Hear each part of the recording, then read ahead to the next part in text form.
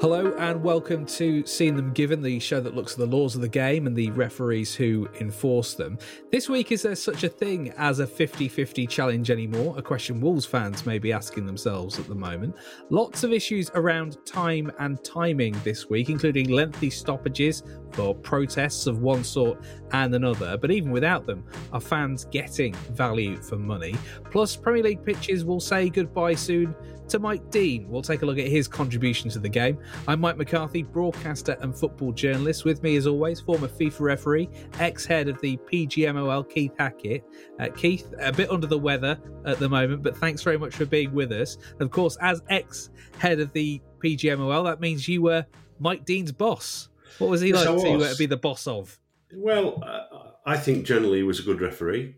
What you've got to recognise is that, you know, when he was handed that role at that particular time, he was sacrificing his career as a chicken plucker with a very low salary, I think below 15,000 a year, to enable him to get to football games and not have any conflict. And when I sort of sat opposite him and said, right, you're going to earn 43 grand, we're going to give you a laptop, we're going to give you a mobile phone, we're going to give you a couple of grand for gym fees, all those sort of things, it was like manna from heaven. And in fairness, I mean, he was a referee that worked like most of them at the time. They were competitive. They worked extremely hard.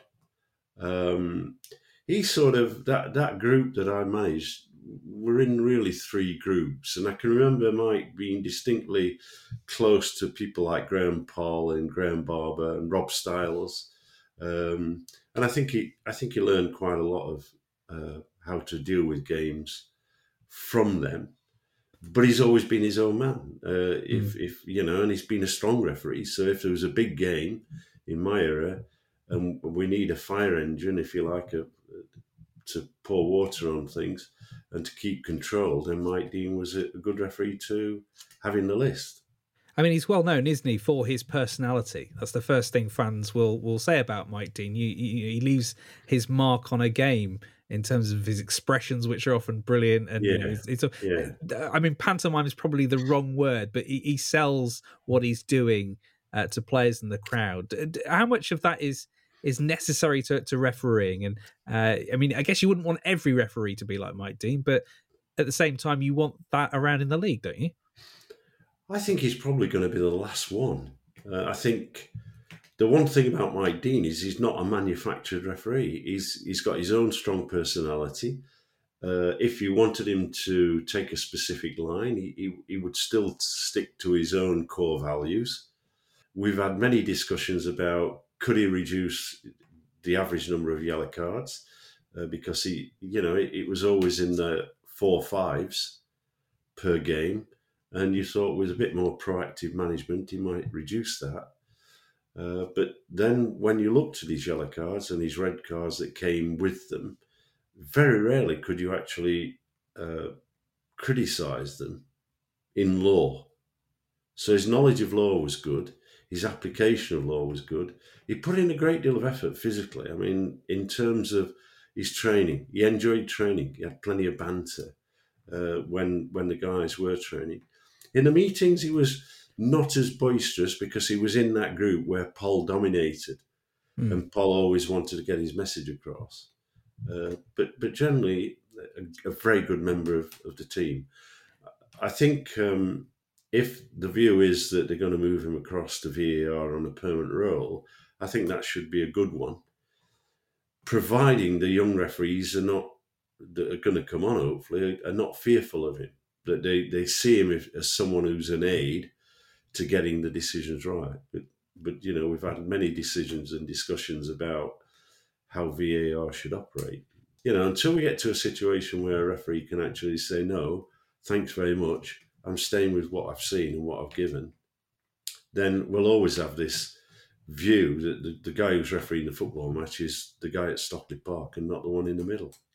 Yeah, and well, we'll get on to VAR and interventions a little bit later because we can talk about Alan's red card in the Everton-Newcastle game and the influence of Stuart Atwell there because that's an interesting one. Just on Mike Dean, though, himself and you know his progression through the game. I mean, Did his personality stick out to you? Is that one of the reasons that he's got as far as he has within the game? Not obviously, you've got to make the right calls when you're at the elite level, but I think he got to where he is and has retained that position for 20 odd years because of the quality of his officiating. Take away the personality bit and all the things that he does aside, his core decision making was always solid. Very rarely could you criticise and say, well, you got that one wrong.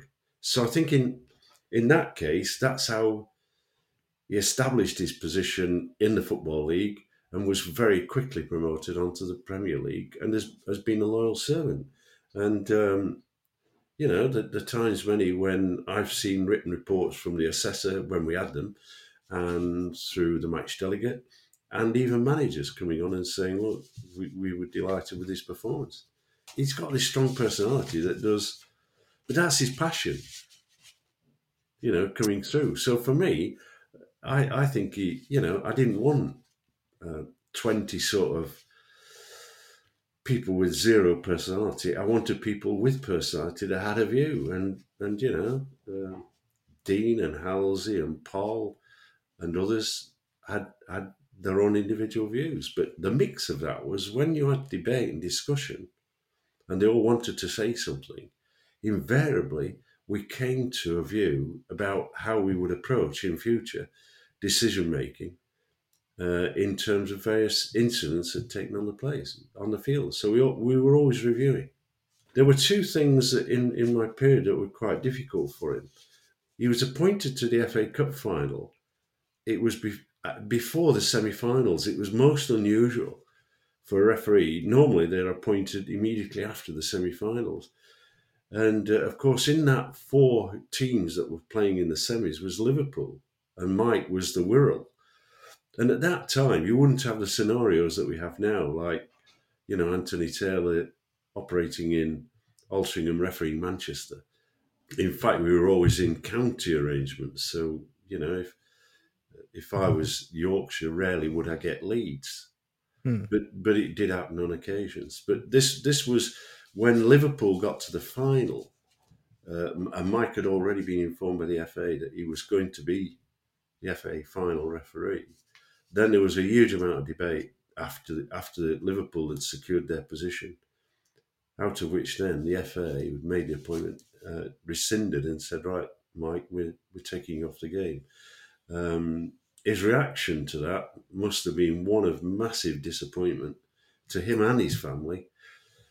But his reaction was, I'm going to come back and I'll show you. And I think 2 years later, that was 2006, I think 2008, he officiated the final. So he did come back. The other time was when I had to, or the PGMOL had, and I was the boss, we had to suspend him for a period of time because we'd automatically put in a fact of a ban on betting worldwide on football, and also we owned the image of the referee.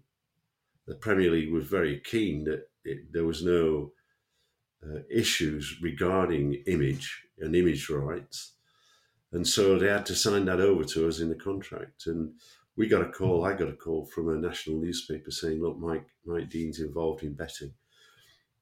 We took that seriously. We called him in, we suspended him immediately, pending investigation. And we investigated that thoroughly. The outcome was that Mike, in fact, who I think likes horse racing, had decided to take one of these opportunities of joining a racing club and being the lead member and then dividing a horse into various parts and have a group. But the problem was that he'd used his Premier League referee to boost the membership. That's how it was seen. And on the website that was produced by the horse race board, so it was all legitimate and very clear and open, there was a link to, betting. And Mike was investigated. He was found not guilty correctly, but because he'd used his image rights without permission, he served a period of suspension. And again, there was no malice or grudge. He just came back and kicked off straight away. Glad to be back refereeing. Yeah. So Mike Dean is one of the referees then that's going to retire from, well, the play, being on the pitch at the end of the season. Are there other Premier League referees who might be considering following him in the summer? I generally believe that if you read not just what I write, but what other people are saying as well, they question the standard of officiating in the Premier League currently. Mike, you have to be athletic, and you've got to be able to cover the ground. And if you're not in the right position, you're going to make errors. So for me, I think that, we've got Atkinson, Mariner, Scott, John Moss, have all been good servants to the Premier League, but are 50 plus now. And therefore, I think that the PGMOL have got to make a decision. And they've really got to say, look, the new boys on the block have got to be given a chance. They've got to be coached better than they are as referees. I'd reintroduce assessors into the stadiums to give them verbal support post-match, to review the decisions and offer verbal advice, rather than actually having this system that's operating at the moment where it's too remote. They still have match delegates, but it's that personal touch between an ex-referee and an existing referee that can actually get over messages that are more meaningful than an ex-manager or an ex-player. But that was a change that Mike Riley made, and I think that was a wrong one. Yeah, and just in terms of Mike Dean, he's done 19 games in the Premier League this year. The 4 new referees in Select Group 1, that's Jarrett Gillett, John Brooks, Michael Salisbury and Tony Harrington, have done 12 games between them this season in the Premier League. So in terms of succession planning, Jarrett Gillett has done half of those, by the way. Tony Harrington's had 1 Premier League game so far. Yeah. It's not great preparation for guys who are essentially going to be thrown in a little bit more at the deep end at the start of next season, particularly if there are more top referees that decide, actually, you know what, that's it for me.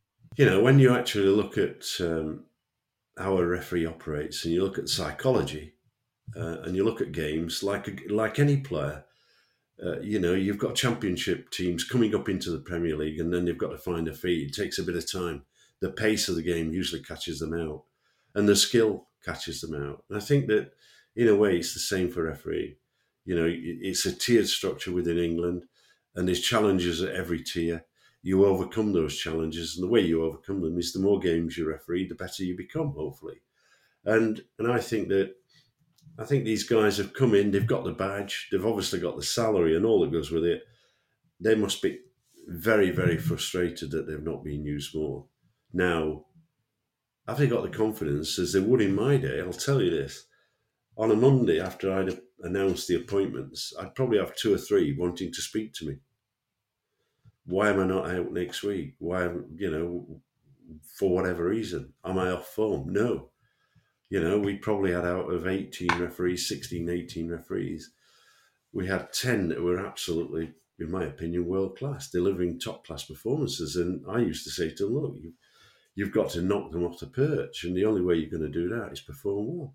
Now, what the 3, Jarrett Gillett and the other 2, they've basically been doing either VAR roles, 4th official roles, or actually championship matches, but not enough at Premier League. You've really got to get a run of games in, 10, 15 games in a season, to establish yourself as a Premier referee, to be noticed, if you like, by the players, to suddenly go, hey, we've won them back. Because when they step on that field as a new boy, believe me, the teams know he's the new boy. The managers are already aware of that. Coaches and staff are already aware of that, and they're telling the players, get into the face of this referee. This is 3rd or 4th game.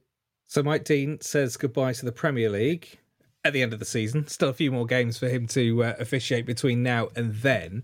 And I wonder what he'll make of the next 50-50 challenge he sees. Thursday night was controversy at Goodison Park. We'll come on to that in a minute. Friday night, though, Wolves-Leeds, which was just a wonderful game, but a huge turning point in it as well, which is when the Wolves forward Jimenez goes into a challenge on the Leeds United keeper Meslier. Meslier gets the ball first. Jimenez not far behind. He gets a booking, which turns out to be a second yellow for the challenge. And there's been lots of commentary afterwards as to whether that was the right decision or not. Keith, what did you make of it when you saw it? A wrong decision, 100% wrong. You know, football's a contact sport. You look at that incident, and for me, both players have made a genuine attempt to play the ball. I don't think they've had eyes to commit an offence, either of them. The goalkeeper's well out. It's an injury that's occurred. I wonder how much two things influenced the referee. Did he get a really heavy flag from his assistant close by? Was he overreacting because of the injury to the goalkeeper that had to go off? Mm-hmm. He got it wrong, and these are the types of errors you don't want referees at this level to get wrong. Interestingly, and this is the point that I made at the time, but I think clearly you're going to disagree with me on this one. If you go into a challenge and you don't win the ball and the opponent ends up getting injured, can you really expect to get away with not getting a yellow card? Yeah, because the formation of a challenge is you determine, first of all, is it careless? Is it reckless? And is it excessive force? Now, it's not endangered. Although a player's gone off, that challenge, you can start having a debate about endangering the safety of an opponent. But for me, there was no malice in that challenge. He didn't go for the player, he went for the ball. And he wasn't neither was trying to use the ball as a shield against that challenge. It was a coming together.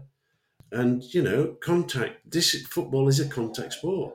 And the question you might ask is, what's the goalkeeper doing there? Was the goalkeeper guilty of coming in a manner that was dangerous, which was reckless? And my view is that as referees, you have to make those judgment calls.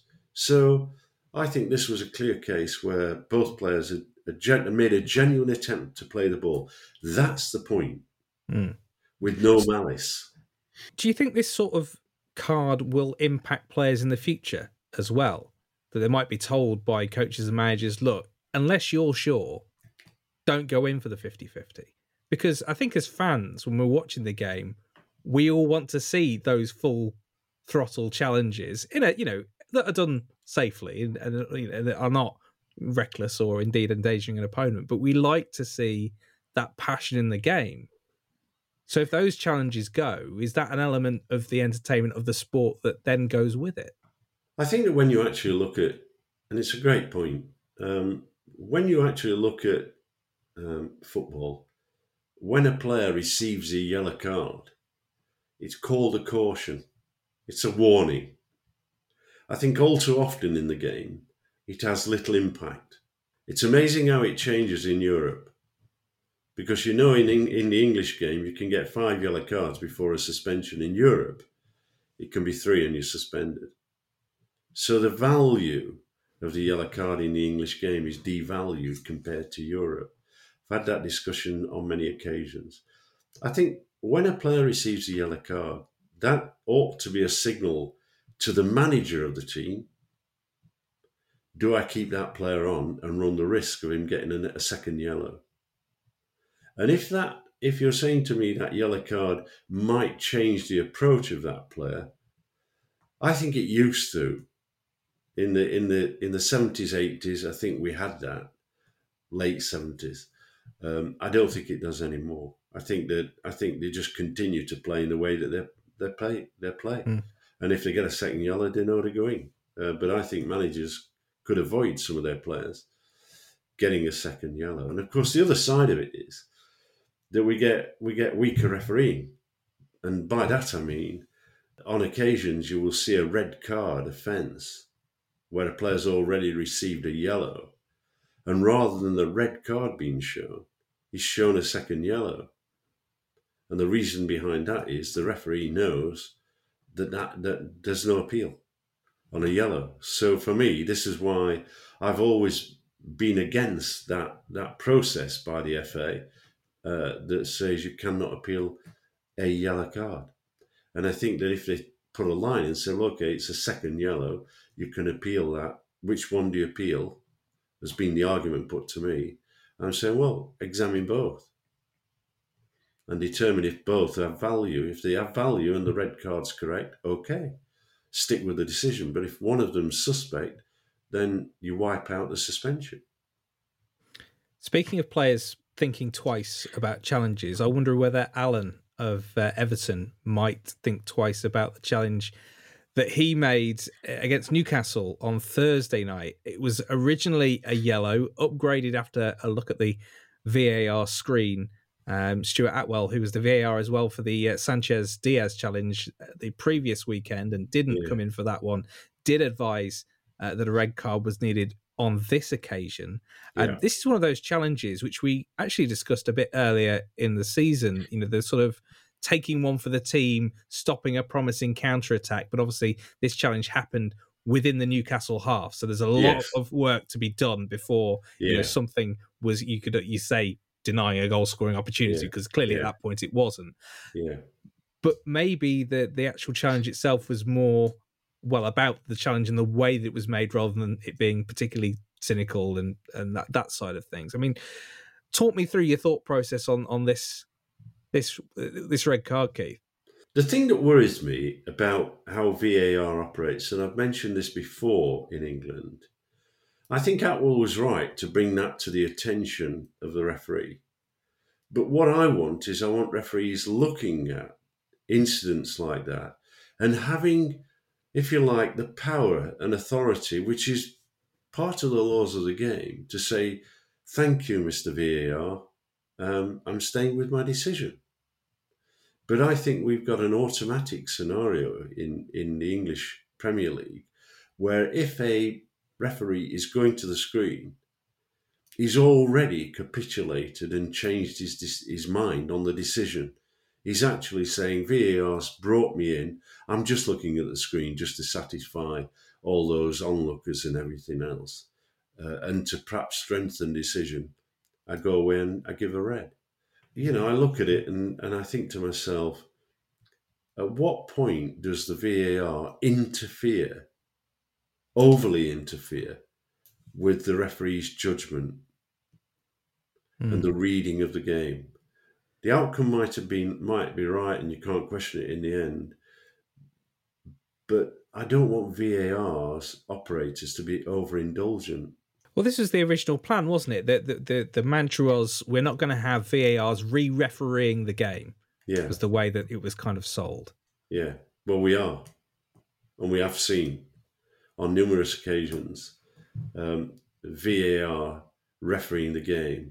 And referees, in my opinion, I can only deem that they've been advised that if they go to the screen, they go with the VAR.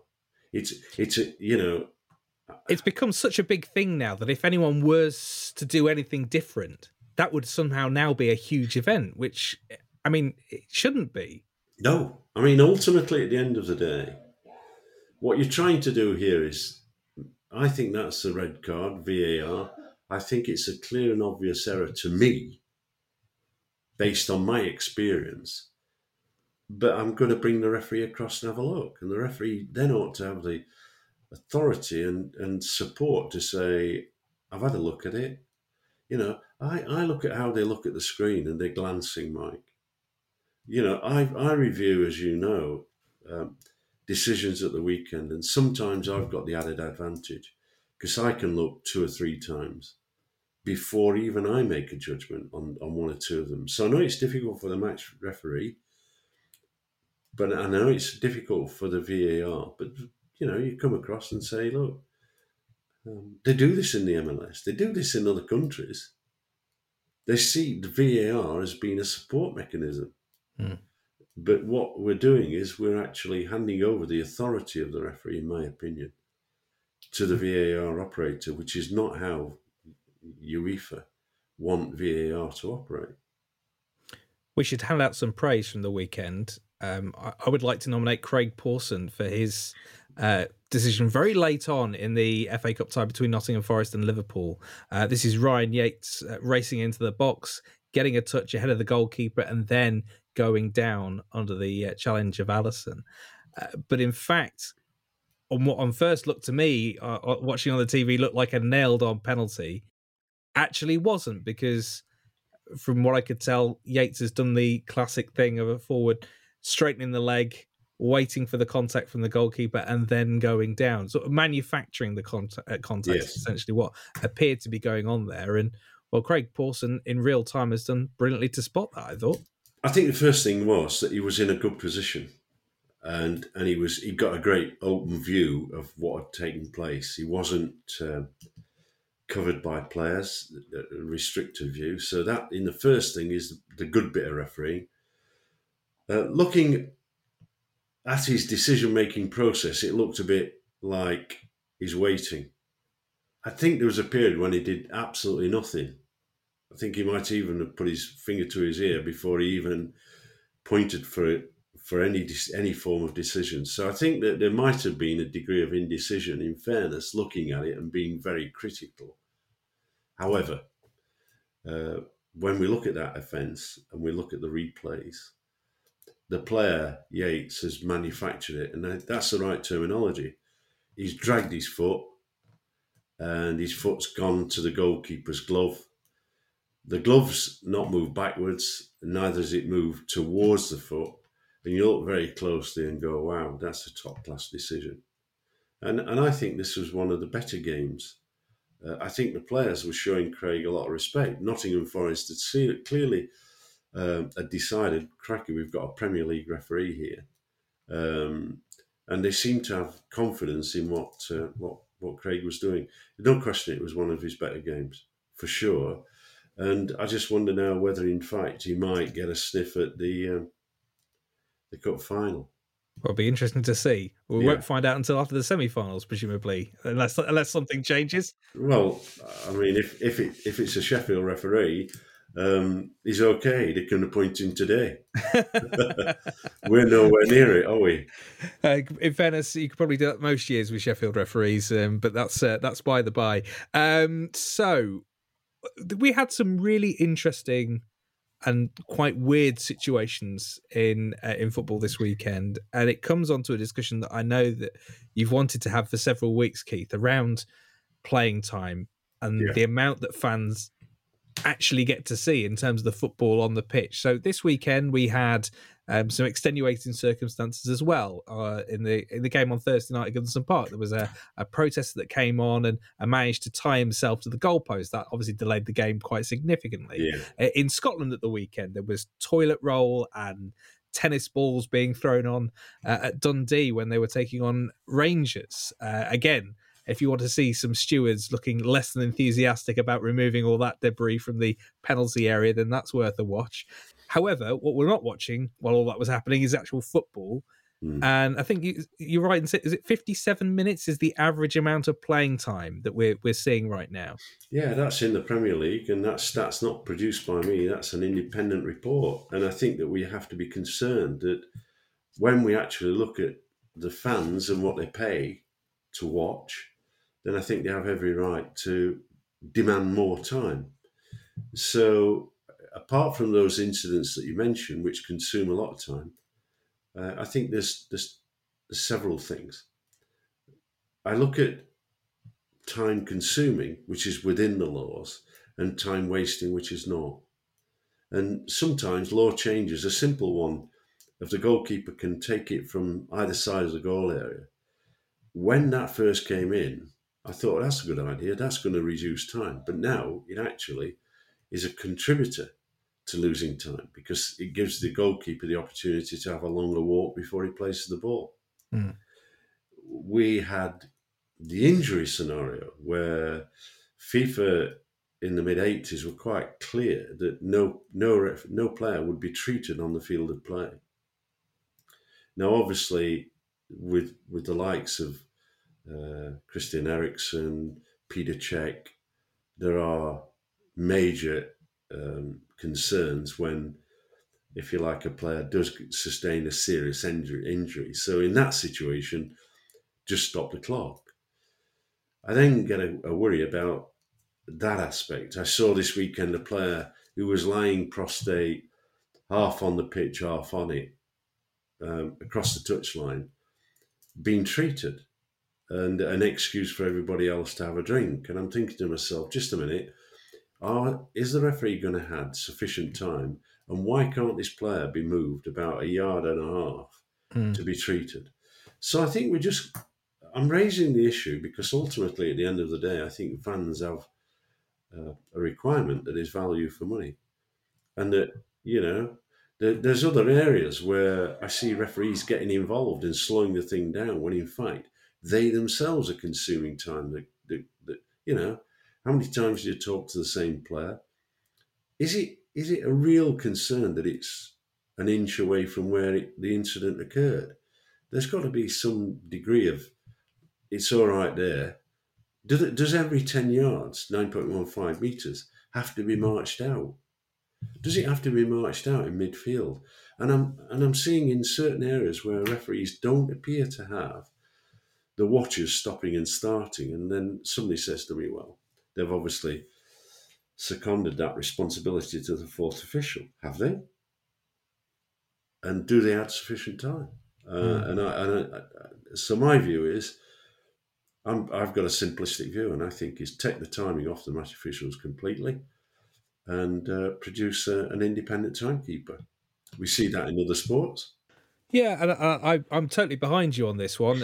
It's something we've discussed before in terms of independent timekeeping being something that's just one less thing for the referee to think about, and something that I think would be more accurate. But I'm just wondering how much time we're losing compared to, say, 20, 30 years ago. In my head, I have memories of Sky in the early days of Sky Sports producing graphics, which used to say the ball was in play for 60, 61, 62 minutes of a game. Now, I've no idea if that was the average, but if it was 61, 62 minutes, we're losing 4 or 5 minutes more football now than we were 20 years ago. Yeah, and I think that might have been it. I think it's a reducing amount of time. Tactics come into play where teams, obviously, I've mentioned this before, if you're towards the bottom of the league struggling and you're suddenly playing Liverpool, Arsenal, Man United, or Man City at the top, then ideally, what you don't want to play 57 minutes, do you? You know, the old tactic is waste time, guys. Do it without getting cautioned. What does that mean? Well, just test the referee. Walk down the touchline with the ball. Continue walking. It says stop there. You've gained yardage and you can now throw the ball. You've gained time. So I think in the elements of timing a game, referees have to become more proactive. Prevention is better than the cure. The ball is there. You will get back. You don't have to march out every 9.15. Throw-ins taken from the right place. Be proactive. Subs is the classic one as well. That walk that is, or that jog that is somehow slower than a walk when players are doing that. I mean, at that point, when you've got a player that is essentially leaving the field of play, it seems like it's difficult to maybe hand out a yellow card in that situation, particularly if it might become a second yellow and all of a sudden the substitution can't be made. But you know, that would seem like an extreme reaction to what is essentially time wasting. But is that too much? No, I think that, you know, it's quite clear in the laws of the game that if a substitution is taking place, the player's not injured, substitution is taking place, it goes off the field of play at the nearest point. How often do we see that now? I mean, what we do is we see, knowing that time consuming, Mike, we see the player that's going to be substitute, given the wave, he knows he's going to be substituted, and what does he do? He goes to the far side of the pitch. So he's got a longer walk than normal. And these things, these tactical things, there's a lack of awareness, but who's been cheated the most? And that's the fan. Well, if you've got any ideas as to how time wasting can be reduced, I'd love to hear them. hello@seenthemgiven.co.uk is where you can find us on email. You can also find us on Twitter @seen_them_given. Also, you can get involved in the DMs as well, which are open there. I've had some interesting debates this week. Shout out to Chris, one of our listeners who has been back and forth with me a few times, and it was good to talk to you, Chris, and keep listening. Thank you very much, as always, for listening to the show. We will be back next week with more to discuss, more things to put the world to rights, Keith. But as always, thank you for your insights, thank you for your time, and we will see you next time.